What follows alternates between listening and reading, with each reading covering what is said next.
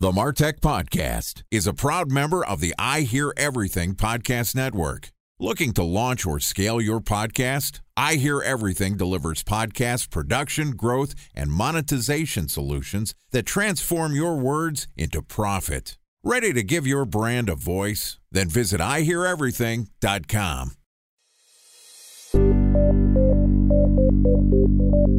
From advertising to software as a service to data.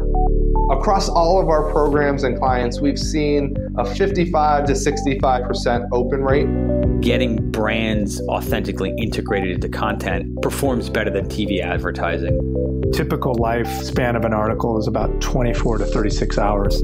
If we're reaching out to the right person with the right message and a clear call to action, then it's just a matter of timing.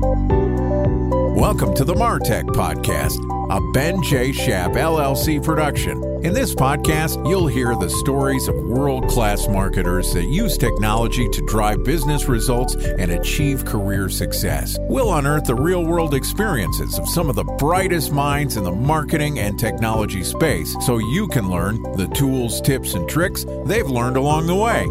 Now here's the host of the MarTech Podcast, Benjamin Shapiro. Welcome to Programmatic Advertising Week on the MarTech Podcast. This week, we're going to talk about the tools and strategy behind maximizing your performance marketing efforts. Each day this week, we're going to publish an episode that walks you through how to best take advantage of programmatic advertising platforms. With us today is Brian Kroll, who is the Vice President of Strategic Accounts at Adtaxi. Adtaxi, a sponsor of the MarTech Podcast, is a client-centric organization that brings passion, precision, and sophistication to digital marketing. Leveraging the belief that people matter as much as technology, Adtaxi helps companies solve complex marketing challenges with custom, performance-driven solutions. Here's the fourth installment of Programmatic Advertising Week, where Brian and I discuss how to evaluate the cross-channel impact of programmatic advertising campaigns.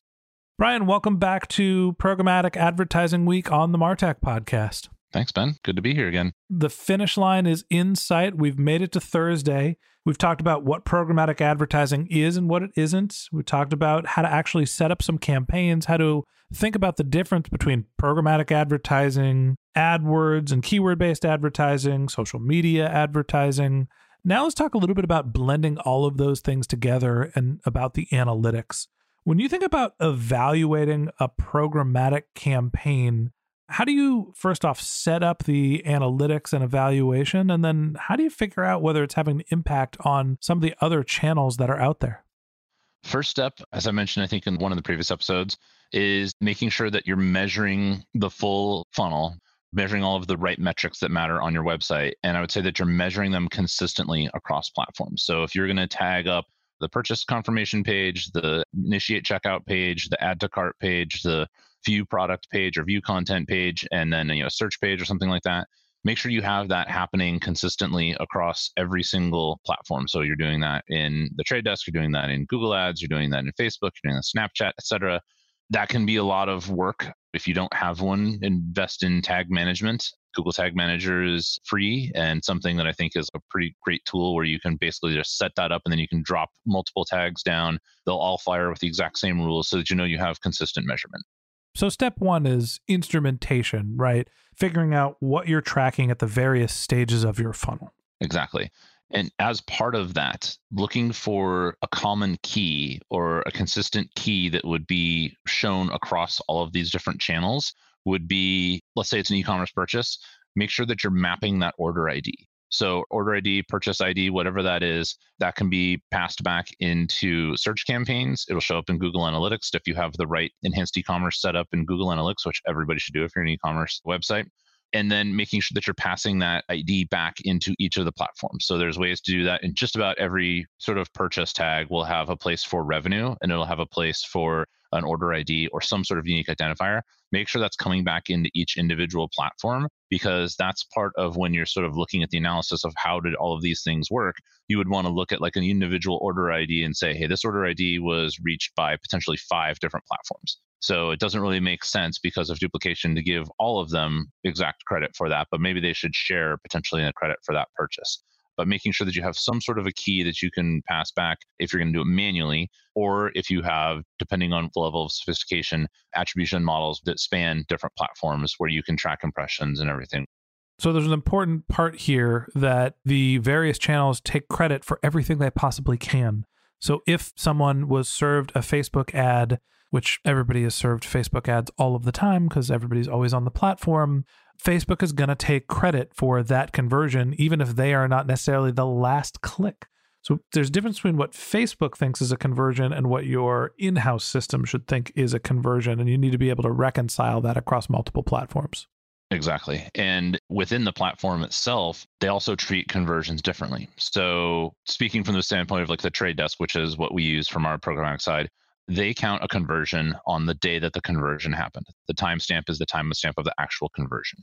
They also attribute within the platform, you have 5 different campaigns, and remarketing, let's say like cart abandonment retargeting is one of your campaigns. If that's the last touch, that's going to get the full credit for that conversion and that transaction.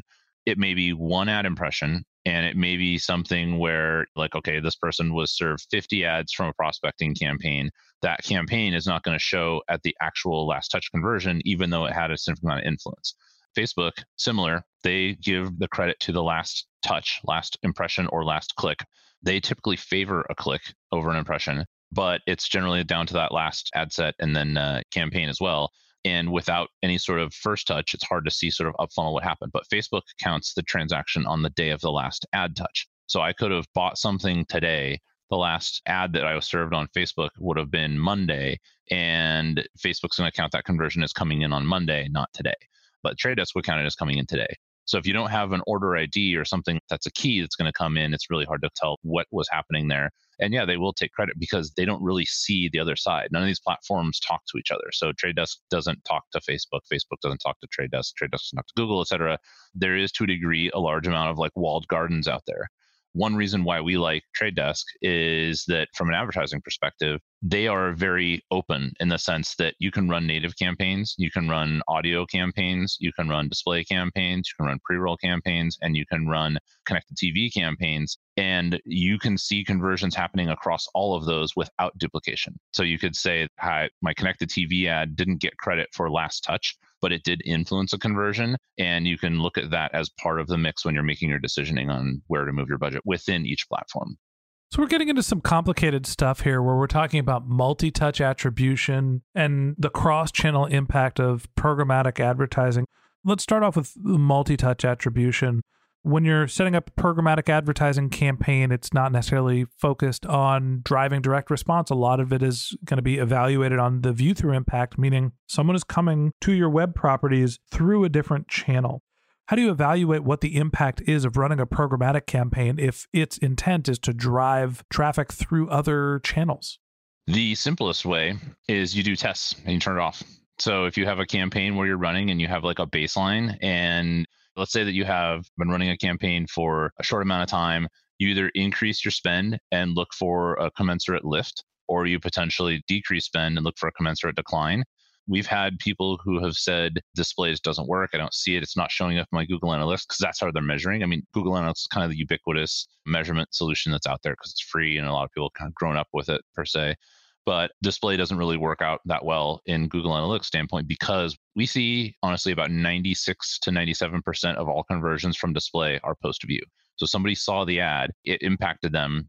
If you go back to the same website that you saw the first ad, you're probably going to see a completely different ad, right? It's not going to, the odds are that ad's not going to be there. You can't click on it. You're going to search, and you're going to search not just from the device you're on. You may search from your phone. So it's not just measuring multi-touch attribution across platforms for one device. It's measuring multi-touch attribution across multiple different devices per user, which gets really tricky and really complicated. So ultimately, the simplest way to test something, getting into the concept of data-driven attribution, is not really proving that something happened, but proving that something mattered, would be if I remove one element of my campaign, what's the impact on the overall performance? And if you go through and systematically do that and say, I'm going to turn off social for a week, I'm going to turn off paid search for a week, I'm going to turn off whatever for a week, or certain campaigns, if all of a sudden my overall net conversions and my spend drastically swing out of whack one week versus another, you could say that that one platform has a significant impact on overall conversion rate.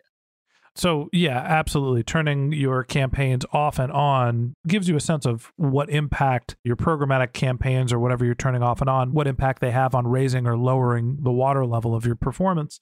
There are also attribution tools that are available, including one that's a free tool within Google Analytics that will give you a sense of what percentage of your traffic that converted from one channel actually was impacted by another one. So as these tools become a little bit more sophisticated, you can go out and buy a multi-touch attribution tool. You could use the one in Google. Facebook has one as well. So you do have the ability for low or no cost to have some sense of what's happening. They are directional. They are not perfect. But at the end of the day, turning the campaign off, seeing what happens to your business and turning it back on is also an effective way as well.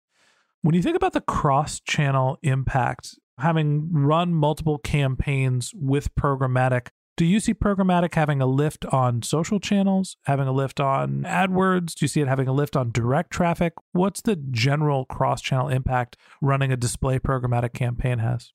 All of the above. So as humans, we don't spend all of our time in one place, right? We're going all over the board. We're looking at all kinds of different stuff. I can only look at Facebook so often in a day, right? I can only look at the news, especially right now, so often in a day. There's lots of different things that are out there where people are sort of spending their time. And I think that when we have seen from multiple different advertisers where somebody would say, display is just not working for me, let's turn it off and move that budget into social because I'm seeing a great return on my social spend. Well, that return on your social spend or that return on your search spend is as much about sort of if you turn off the top of the funnel awareness and you're not having people come to your websites, then your best channels remarketing are not going to be as effective. So you're going to end up spending more money and pushing more budget into, let's say, your cart retargeting line gets 20x return and your prospecting line gets like a 0.5 return or something like that in a platform. You would say, wow, just put everything in cart retargeting. But if you're not driving people to the website and you're not prospecting, eventually you're going to see diminishing returns really quickly by cutting off the top of funnel awareness and top of funnel flow. And depending on how long your purchase cycle is and consumer cycle, if it's a 3-week cycle and you cut it off now, you'll be good for a couple of weeks. And then all of a sudden it's going to tank. And then you're now 6 weeks away from getting back to that good spot because you just wasted 3 weeks and another 3 weeks building back up. Yeah, anecdotally, having done programmatic advertising for, I don't know, it's been a couple of months, promoting the MarTech podcast and the display campaign, what we've seen the most of is that display is having a big impact on direct. And display is actually getting a lot of the credit using our multi-touch attribution system through Google Analytics. We have 40% of our display conversions being served a display ad, but then coming through the website direct. And so to me, that's getting into the, well, what's the real impact of view-through metrics is we're serving all these ads to people. 40% of our conversions that are coming through are actually happening where they're going direct, but they're getting credit from display because they're being served a display ad, then coming direct. So we credit them with the display conversion. Yeah, it happens a lot. This is another interesting way to test this too, and we've seen this a lot. If you turn off a display campaign, you will typically see branded search impressions. So how many times people are searching for your name brand on Google? It's a great BI tool, by the way. If you have a brand campaign, and let's say that like on average, you're getting 1,000 brand searches a week and you turn off your display campaign, I will bet you $20 that you have a drop in branded search volume as a result of that. People just aren't going to be searching for you as more. And everybody's like, oh, these people know who I am. I'm going to come in there and they're going to buy from me anyway. But it's that you do see a drop off there, and it happens every time. At the end of the day, programmatic advertising is about staying top of mind and staying in front of your prospects and your customers, keeping that awareness present, and that helps drive your organic, helps drive your direct conversions. And when you're top of mind, it's also going to help your conversion rates across all of your other channels. One of the great tools about programmatic that I like, at least, and again, we use the trade desk, is concept of bid modification based on frequency and recency. So what we have seen is the first 1 to 4 impressions that are served to somebody are typically the most valuable. So we're willing to pay potentially a higher CPM for those impressions. And if somebody doesn't take action after the first 3 to 4 or 5 impressions, the likelihood of them taking action decreases significantly. So instead of not targeting those people, you put an enhanced bid and you say, okay, so after 4 impressions, now decrease 10%.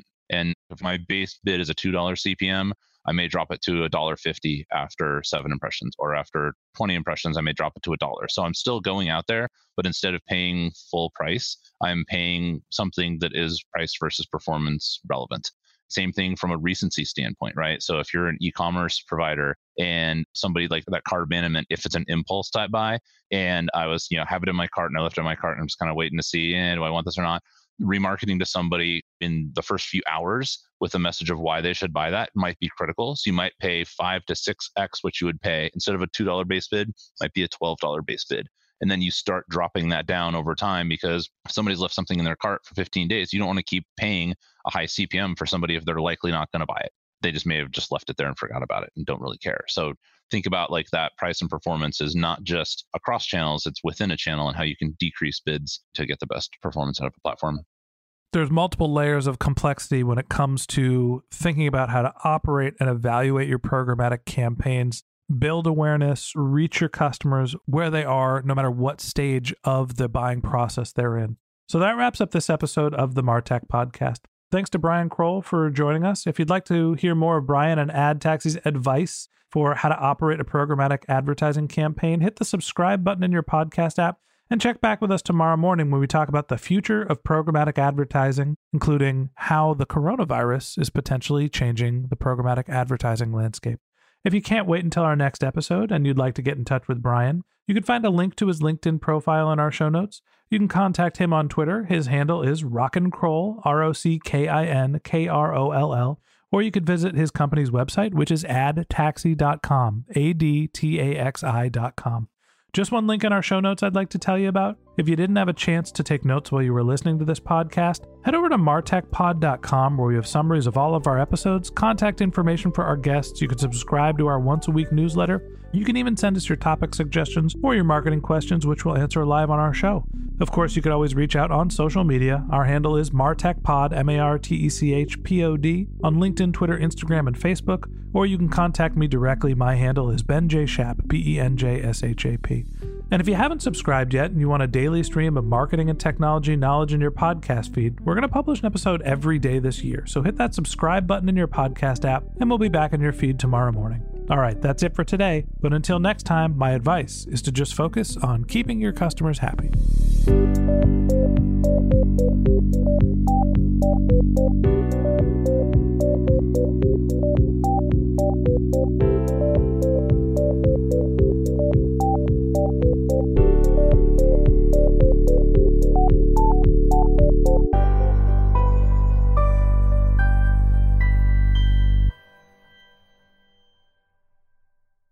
Thanks for listening to the Martech Podcast, an I Hear Everything production.